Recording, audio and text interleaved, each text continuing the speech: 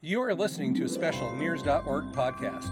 This Christmas year-end update is brought to you commercial-free by Cowan, where their success happens when they help you outperform. Visit them at Cowan, COWEN.com. Registration is open for our Spring 2022 conference in Baltimore, Maryland, April 6th through the 8th. For all things NEARS, visit us at NEARS.org. Welcome, everyone. This is Dennis Wilmot on behalf of NEARS. I'm pleased to moderate this discussion today with the chairman of the Surface Transportation Board, Martin Oberman. Most people call him Marty or Mr. Chairman. We're going to have a conversation this afternoon or today about where things are, trying not to keep it too heavy, and we'll take it from there. So to begin with, welcome, Mr. Chairman. Glad you could join us today. All right. Well, thanks, Dennis. Let me try to be very brief. I am a lawyer, a trial lawyer by training and practice, but I have done a number of things over my career. So I practiced law at a private firm for just a short time after law school, and then I became the first general counsel to the Illinois Racing Board, which is the administrative agency in Illinois which regulates horse racing, which was an industry in great need of reform. It was really had a great deal of systemic corruption, both on the political side and the drugging and fixing of racing side. And a reform board was brought into power by a newly elected governor to clean up the industry. And so I was part of that effort for 2 years. I then left the racing board to run for alderman in the city of Chicago at a time when Richard J. Daley was still at the height of his power. This was in 1975. And I was elected and served 3 4-year terms and sort of became, by default, really, because there were very few of us, one of the lead sort of anti-democratic machine reform voices in city politics. We in Chicago in that era really still had an old-fashioned democratic machine. There's nothing like it anymore. It's all sort of faded out, but it was at its height of its autocratic power, let's say, in the 70s. Anyway, I served in the city council for 12 years, left the council, went into private practice, and practiced as a trial lawyer, really from 1987 until I basically retired in 2017. Along the way, in 2013, really on the heels of another scandal, different completely at Metra, which is the commuter railroad that serves northeastern Illinois, the Chicago metropolitan area, and is the second largest commuter railroad in the country. And that in 2013, half of the board of directors of Metra resigned over this scandal. One of the vacancies was filled by the mayor of Chicago under the statutes governing Metra, and Rahm Emanuel was mayor at the time, and he asked me to go over and be his appointee to the Metra board. And to be frank, it wasn't because I knew anything about railroads. I live in the city, and as one of the reporters asked me when I showed up for my first board meeting, what was I doing there? I'm a bicycle commuter, and I'm still a bicycle commuter, by the way. And my answer then, and it applies to my work at the STB, is I don't know much about railroads, but I'm a professional question asker. In any event, shortly after I got to the Metra board, the board voted to make me chairman. And in all honesty, I think nobody else really wanted the job. That really required us to clean up the mess left over from this scandal. But I served as chairman of Metra for 3 years, or nearly 3 years, and then ultimately left the board and was ready to retire when Dan Elliott decided to leave the Surface Transportation Board. And people I had gotten to know in the rail industry suggested that maybe instead of retiring, it'd be a good place for me to serve and try to be appointed to the board. And of course, this was when President Trump was in office, so the process really goes through the Democratic leadership in Congress for selecting people to fill the vacancies for the party that's out of power. The STB is like a lot of federal agencies. The statutes say that no more than a majority can be from the same party. So this vacancy was required to be filled by a Democrat, and ultimately my name was recommended to the White House, and I was appointed. And then under our statutes, at our board, the president determines which board member will be chairman. And so the tradition over decades has been that when there's change in administration, then one of the board members from the other party becomes the chairman. So on January 20th, President Biden issued an order saying that I'm chairman. That's how I got there. So the rest is history, or will be history soon. Well, you certainly are no novice to the political arena and all of the things that go along with that, which even though the STB is an agency of the government, it's definitely stuck right in the middle of a lot that is going on today. But I would like to try and take a little bit of a step back and look at some things historically. The Surface Transportation Board and its predecessor, the ICC, have now been around for 124 years. And there longer, have been since 1887. Now maybe my math was wrong. I knew it was 87. It was 134 years. Yeah, 134 years. And when it started, it was kind of fairly weak at the beginning. At least this is my own impression. It went through a period of a few decades of it kind of being there and not having a lot of teeth. And then some of the congressional acts that were passed in the first couple decades of the 20th century gave it some teeth. So it started having a lot more power, as did other government agencies, to combat what they saw as monopolies taking place. Not that the railroads had that at the time, another story, but then it seemed to go through this control stage where the railroads were so over-controlled that they kind of were unable to operate successfully or compete successfully. And then with the Staggers Act in 1980, it a little more hands-off, things were opened back up, it revitalized the industry. That led to merger mania, which happened quite a bit. And I know that's an important topic. But after that, we're sitting in the 2021 heading into 2022. And I'm just wondering from a historical perspective, what kind of a stage do you think the STB is in at this point in American history? It's a very good question, and it certainly has changed, I think, dramatically in just the 3 years that I've been on the board. It's harder for me to put it in the context of all of that history, Dennis, that you recited. I'm generally familiar with it, but I'm not really an expert in all of the nuances of the regulatory schemes over the last 134 years. Certainly, if we just go back, let's just say from Staggers there and thereafter, certainly there was much too much over-regulation, I think is a perfectly appropriate word. And it was stifling the industry, and the industry, there's no debate, was suffering financially to the point of being threatened with extinction in some cases. And, a lot of railroads did go into bankruptcy, or they merged just to try to keep their heads above water. And so those changes were very much needed.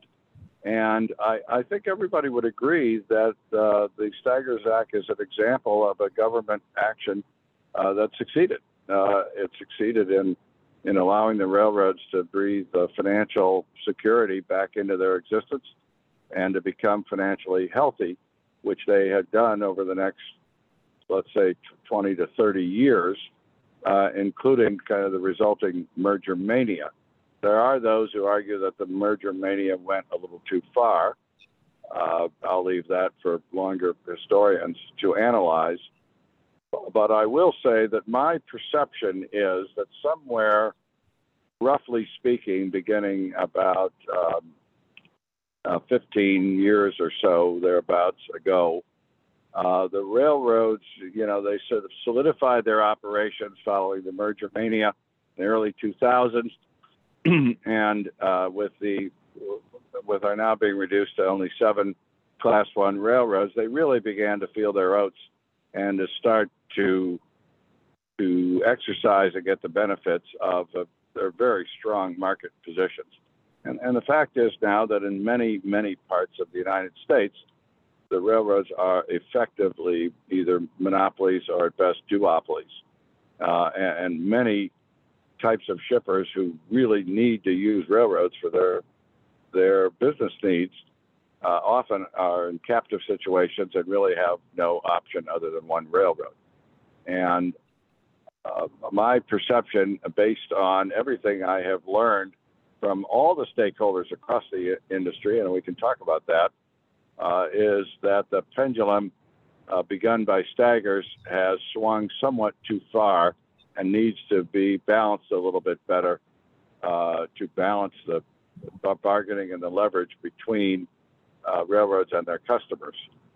The STB, as a successor of the ICC, while it was greatly limited in its authority and powers compared to the old ICC dates during its over-regulatory period, was still left strongly in place by the Congress as the agency to regulate the railroads and ensure as much competition as possible for the marketplace, which is essential to prevent overuse and improper use of market power by railroads, to protect the environment, protect the public interest. All of those authorities were left very strongly intact.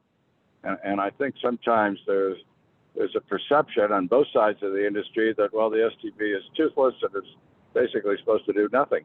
And that's just not the case.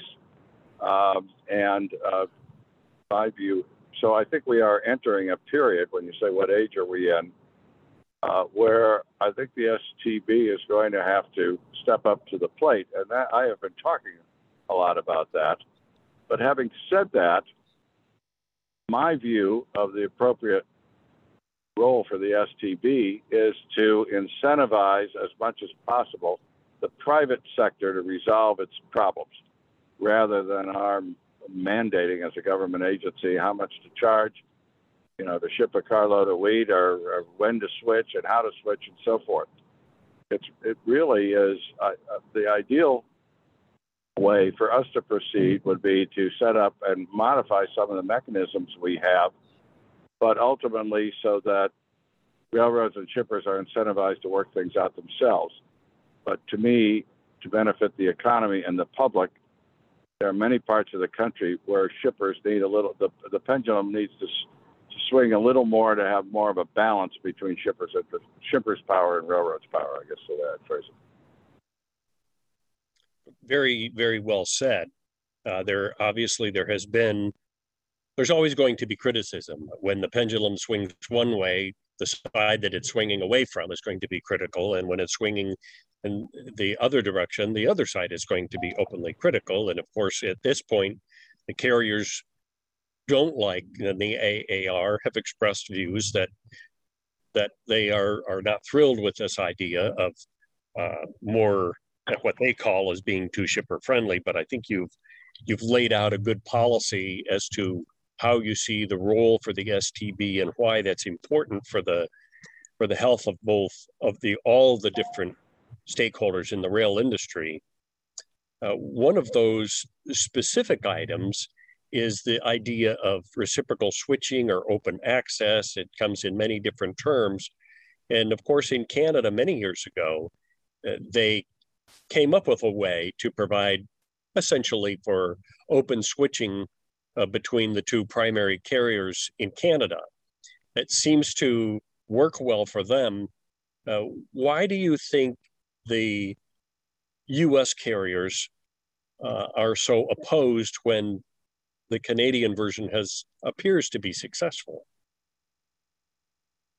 So first, let me just comment a little bit on the language, because the railroad world is not immune from some of the demagoguery and semantics that are characterizing the rest of our political world these days.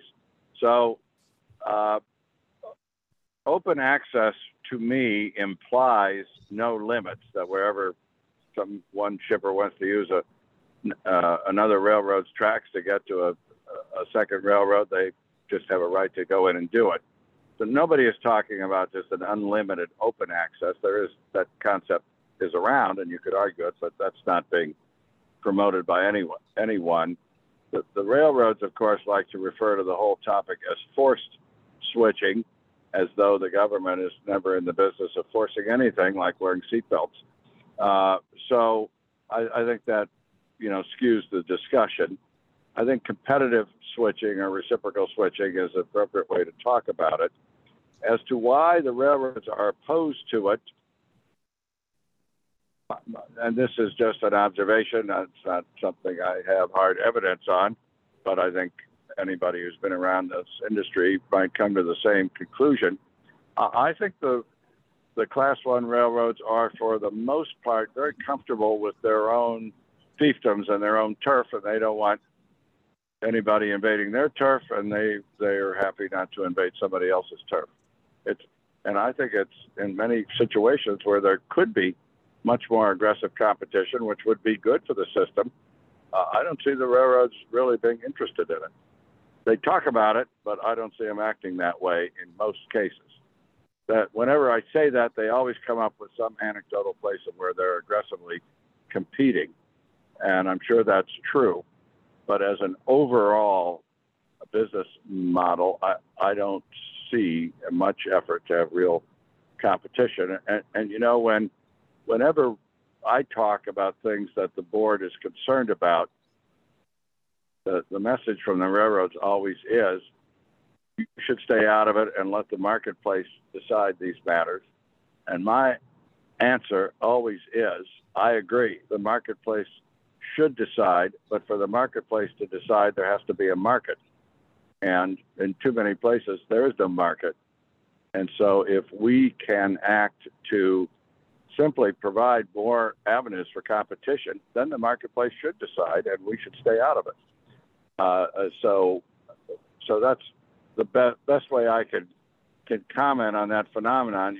We have a long pending rule proposal at the board. It came out in 2016. It's never been finally acted on.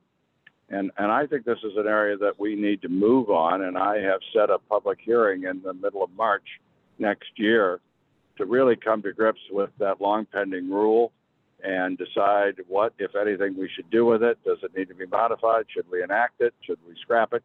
But I want to focus on it and take action in the right direction. And I think, by the way, the experience in Canada does have less positive lessons for us. The Canadian rail network, of course, is very different from the United States. There are really only two railroads, and they have a different history and a different tradition than we have. But to the extent they have what they call interswitching, it does seem to work from what I can know. It's something I intend, and I think other board members, as we go through this process, really want to learn more about it and learn what we can benefit from the Canadian experience. Okay, thank you. You have outlined kind of the four different areas that you believe the STB should be addressing within the rail marketplace. People will identify different issues that they see that need to be resolved.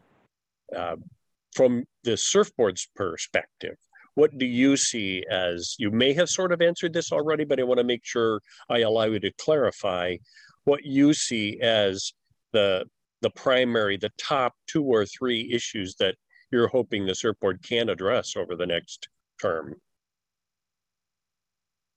Well, it's a very good question because we have a huge amount on our plate right now. So there are some things I'll just start.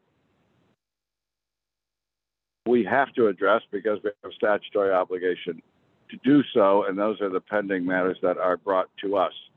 And some of those, I'm sure, are front and center in your listeners' minds, where we have the CSX acquisition of Pan Am that we actually have a public hearing scheduled for in January. We have to deal with that. We have the Amtrak Gulf Coast petition to restore passenger service on the Gulf Coast subsequent to damage from Katrina. That we are required to rule on. That is coming up on for a public hearing in February. And that has major implications. And passenger rail is something that's very high on my list of priorities that needs to be promoted and protected in this country. And then we, of course, have the CP-KCS merger, which will take the better part of next year to process.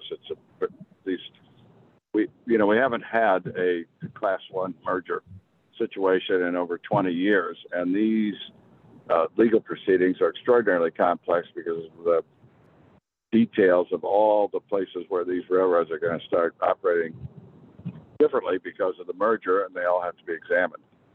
So those things are very much on our agenda, which we have to handle, and they will have important ramifications.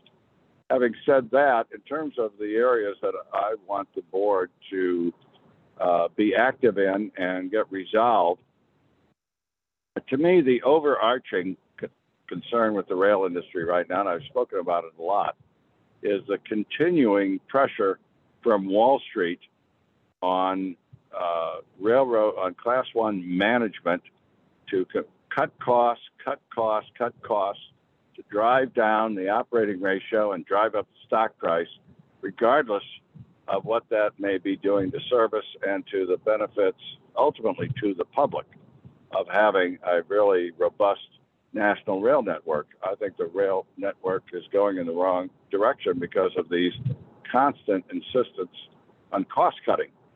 And there's not a lot that the board can do directly about that. We don't have the authority, nor do I think we should be saying, well, railroads, here's how many engineers and conductors you should be employing.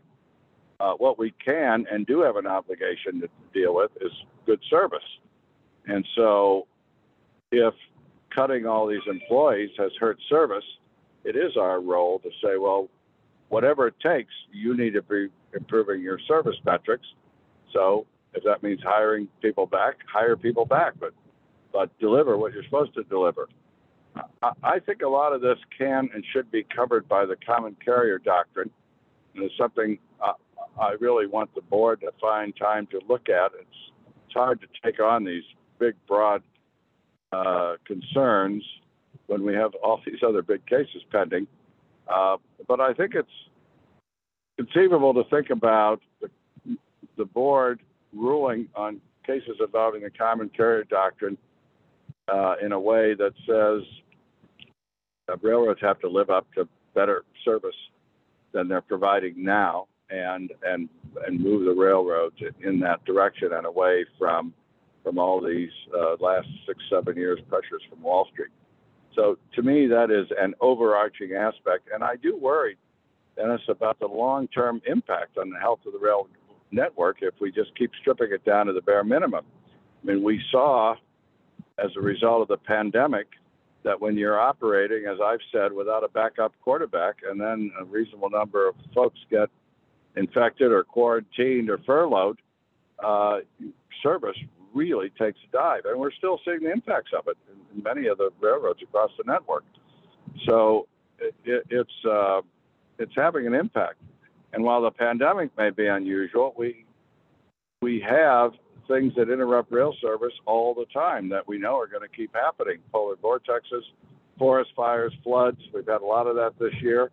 And every time that happens, the railroads need more resources to do what they're supposed to do. And they try hard to do it, but they've sort of disarmed themselves by eliminating a lot of their own resources. So that is a great concern of mine.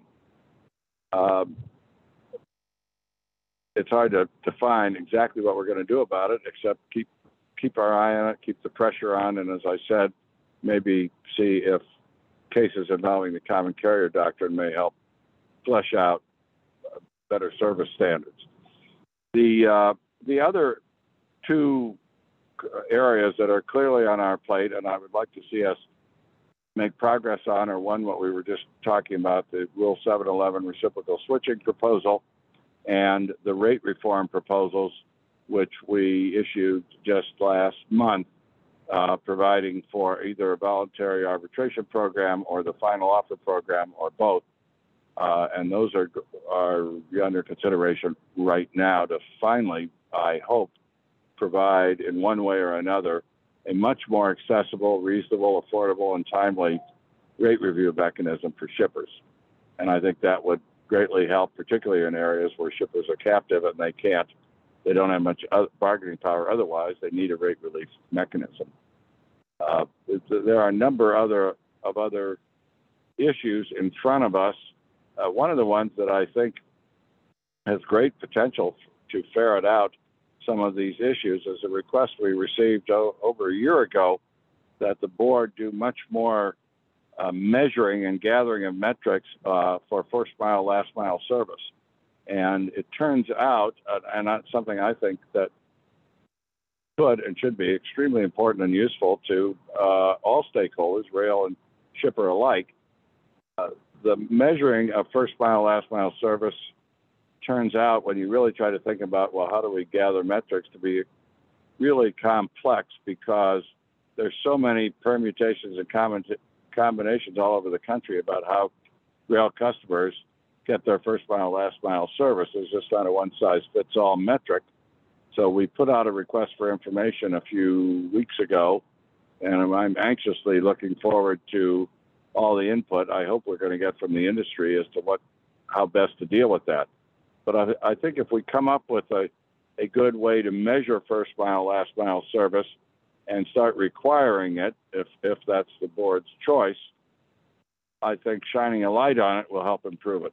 So and from my seat, first mile, last mile service is what we get a lot of complaints about from the shipping world. Yeah, certainly. It's interesting that you highlight service overall and then first mile, last mile. Of course, that's part of the overall service.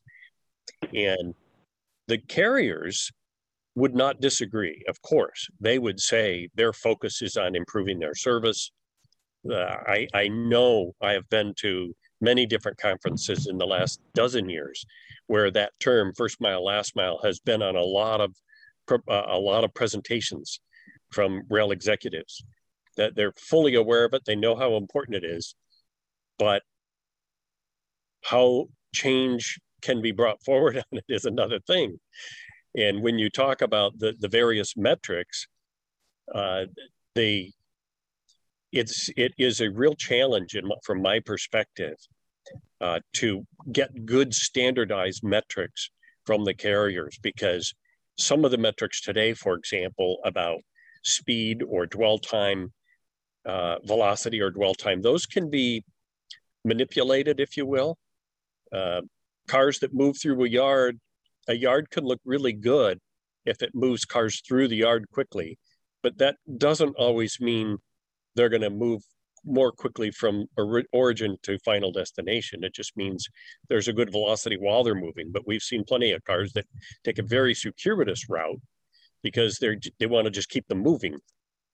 There is value in that, in having the fluidity of the network, but it can also distort those statistics that you look at for measuring service, and particularly, as you know, first mile, last mile. So I'm sure that there's not a rail shipper who will listen to this podcast who will not agree 100% of the importance of improving, measuring, and finding ways to collectively work together to help improve that. And it does take a collective. Well, as I began to reflect not long after I got to the board, and the carriers come in to meet with board members, and shippers do too, frequently, And whenever the carriers come in, they're quick to say, look at how good our velocity and dwell times are. And after hearing that a few times, I finally realized it wasn't really enlightening me. And I finally said to one railroad representative, I said, well, I assume your trains are going 55 miles an hour across Montana or Wyoming someplace. That's good, but when did the customer get his car? That's what I want to know, because that's what I hear about. I've learned a lot more about that over the last 3 years of the need to really have. I mean, the goal is not just to measure it, of course. It's to have more reliable and predictable first mile, last mile service. I mean, what I hear, Dennis, and is a really great concern in the long term to me, is more and more from the shipping industry of shippers saying they're just giving up on rail, that they're locating new facilities that they're not locating on rail lines anymore, or they don't care. They're more interested in highway accessibility. And that's not good for the economy, and it's sure not good for the environment or for the highways for that matter. And I think rail, by some of its inability to be more or unwillingness, not inability, it has a great ability. I just wish they'd use it. The interest in not being more customer-centric may begin to permanently lose certain traffic to rail, which ought to be on rail, and that's not good. So that's just part of my long-term concern about what needs to happen in the industry. And one of the things that makes the U.S. rail network, and actually the entire North American rail network, so unique is it is one system that operates together, and any chink in the armor, any break in the chain will have the ripple effect across the entire network. So individual carriers can improve some things, but if the entire network isn't improved, then it can lead to slower progress at minimum. When we talk about metrics and things that we can use to find ways to improve, one of the big topics out there today, of course, is they kind of go together, technology and automation. Where does the surfboard see this role of automation within the rail industry heading, and is that good or bad? Well, we really haven't, I haven't personally anyway, focused on automation. I think it's somewhat more into the future. Obviously, automation will present serious concerns for the FRA from the safety side of it. So that's not something that's been very high up on my consciousness level, only because I'm filled up with everything else. Technology, I think, though, we hear about that a lot, and I think there is a lot of good that is coming, some of which has already arrived. I'd like to see far more transparency using existing technology, just not being applied across the entire supply chain. But one of the things I was impressed with early on this past year, as the supply chain problems really became acute, was the lack of transparency from factories in Asia all the way through to BCOs in the United States. Railroads don't have transparency into ocean carriers or ports, and ocean carriers don't know what's going, don't always have transparency to the railroads. The chassis folks don't have transparency throughout the system, and everybody could have complete transparency with the with existing technology if all the parts of it would just agree to work together. The other areas of technology that I've been impressed with are some of these track monitoring and car monitoring devices. NS, has rail pulse, and very impressive about the ability to track where cars are, to track keep track of defects in the rail bed and so forth. It's very impressive, and I think that all will benefit the system. So I look forward to that. I certainly would be remiss if I didn't ask a question about specific rail mergers. Of course, you mentioned both the CSX Pan Am and the CPKS KCS mergers coming up next year, soon. Most of the time when this question is asked, I've asked this question myself of panelists, do you think we'll see another Class 1 merger, assuming the KC-CPS merger is approved? And I think many people think it will be. Beyond that, is it going to be over the next decade or so a strong disability, or I'm not sure how to characterize it? Is it possible that we could see another merger, or is it going to be a real strong challenge for somebody to make that happen, do you think? Well, I can't go too far into that, obviously, because to some degree that requires me to observe my views on the current pending mergers, which I, of course, cannot do. Let me just answer it very broadly. In my view, the need to preserve and enhance and promote and have more competition in the rail industry, it would be paramount in considering any merger. And the public interest must be taken into account. The one thing I can say, if you haven't, or your readers or your listeners haven't read it, is to read the decision we issued on the CN Voting Trust, because we talked at some length, gave us an opportunity under the new merger rules to talk somewhat about the public interest mandate that we have to consider, in my view. So I think if you think about the need for competition in the railroad, and that in my view anyway, competition is almost always in the public interest. It's hard to imagine in this industry now when it wouldn't be. The question may answer itself. I don't think I should go much beyond that. I can't say that there may not be requests for more Class 1 mergers, but any such request would really have to be evaluated intensely in these areas, and I'll just leave it at that. I think it should be sort of obvious what the conclusion might be. Fair enough. Thank you for answering that question. I know it's a sticky wicket there. Yeah. Private equity investors have become more and more involved in the rail industry, particularly within the short lines, but not limited to that. There is a perception that the SP has a negative view of private equity investors. Is that an accurate perception? How can you comment on that? Yeah, I think it is not an accurate perception because, private equity to me is a pretty broad category. You know, some people use it to mean hedge funds and so forth, or activist investors like TCI, as it got involved with the CN and so forth. But really, I mean, if you own stock in a company, and it may just be an individual, I think you're private equity. So I don't think private equity as a broad category is either a good thing or a bad thing. I do think that the pressure that some types of investors have been putting on the railroads that we've been talking about at some length has been not productive for the rail industry and for the public interest.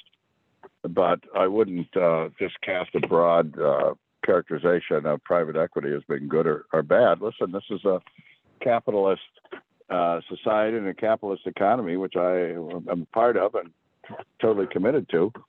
So I wouldn't want to say we don't want people to have stock in railroads. We absolutely need stock owners in railroads. But railroads are not like all other industries. They are imbued with a public interest because they are so crucial to our economy, and they are regulated, unlike many other businesses.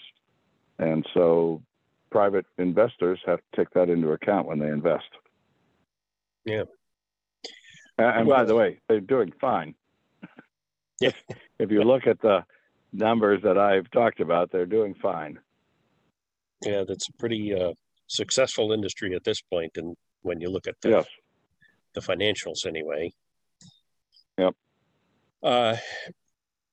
So over the last 3 years, you've been on the STB, and you've been chairing now for a while.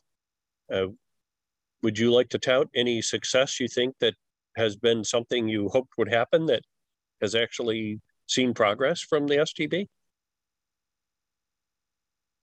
Yes, I think it's actually been an extraordinarily productive year if you consider what this year has been like compared. We talked previously about the history of it. This is the first time since the ICC days, when the ICC was a much bigger entity, that the STB has been operating with a full force of 5 members. And they're a terrific group, by the way, of people on the board, really thoughtful, independent thinkers and hard workers.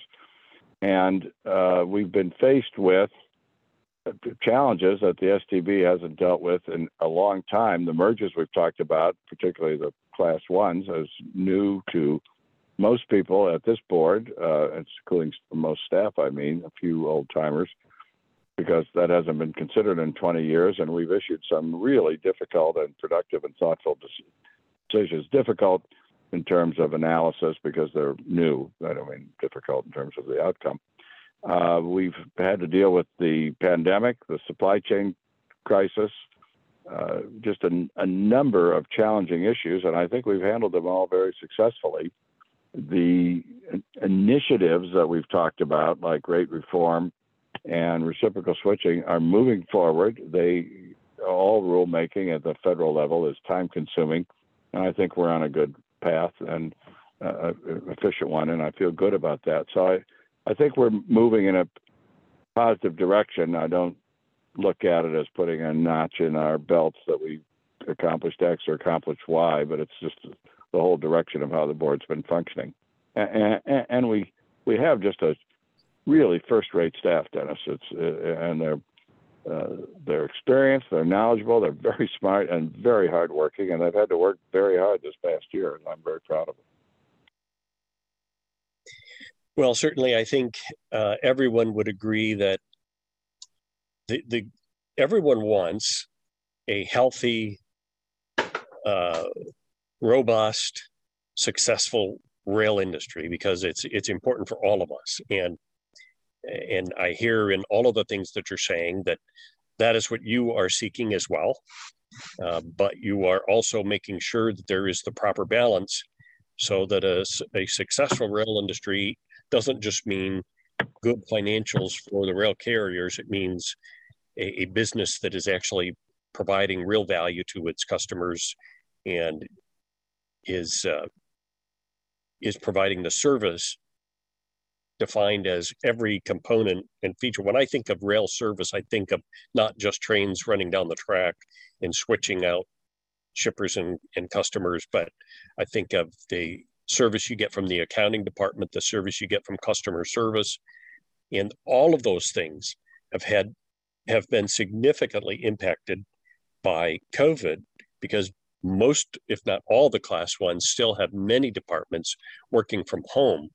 And in some cases, salespeople, for example, field sales, they've been working from home or from remote offices for a long time, many of them from their homes. And that seems to work very successfully. But other groups that are more of the administrative end, customer service, accounting, that are still working from home without the ability to collaborate and work together, we have seen significant negative impacts because of working in a spread out fashion. So I know that is not the role of the CERC board to necessarily address that, but I'm merely adding a commentary that service from the shipper's viewpoint goes well beyond purely the operation of the railroad itself. I would add a couple of things. One, I do think the railroads now currently do provide real value. My frustration is that I think they could be providing a lot more value. And when I think of service, it's not only what you've talked about, and particularly delivering a car when you say you're going to deliver it, but I think of it, and what I have learned more and more, is that the railroads, I would like to see the railroads be more aggressive and creative partners with their customers. How do we get more of your stuff on rail? How do we help you grow your business, which will then produce more business for us on our rail? rather than we're running our trains, you take it or leave it kind of thing. Mm-hmm. And I think with the advent, I mean, everybody focuses on PSR. PSR has its good and bad parts. I don't particularly denigrate PSR, but I do think that there needs to be more of an affirmative partnership attitude between railroads and shippers. And I think that seems to be what I have learned from talking to railroad people, retired, current rail executives, shippers, rail labor, is that there seems to have been a great shift away from really being customer centric over the last 6 or 7 years and just looking at the bottom line and running its trains on a schedule, whether that serves the customer's best needs or not. And so that's the direction I'd like to see the railroads moving in, and because I think that's what they're going to have to do to grow. From a shipper's point of view, and your listeners and members would know this better than I do, if you aren't getting the attention from the railroad and you've got to get your stuff from here to there, you may say, well, I'll just use truck. And I think that's happening too often. Well, I think you've wrapped up our discussion perfectly with those last comments. I'm sure there is not a shipper that will listen who will disagree. Hopefully the railroads will also agree that in the end, when the entire industry, the entire marketplace is working together and growth occurs, then everybody benefits. So I appreciate that. I want to thank you for your time and your excellent feedback. It's I'm sure the NEARS listeners will benefit, and we look forward to further conversations.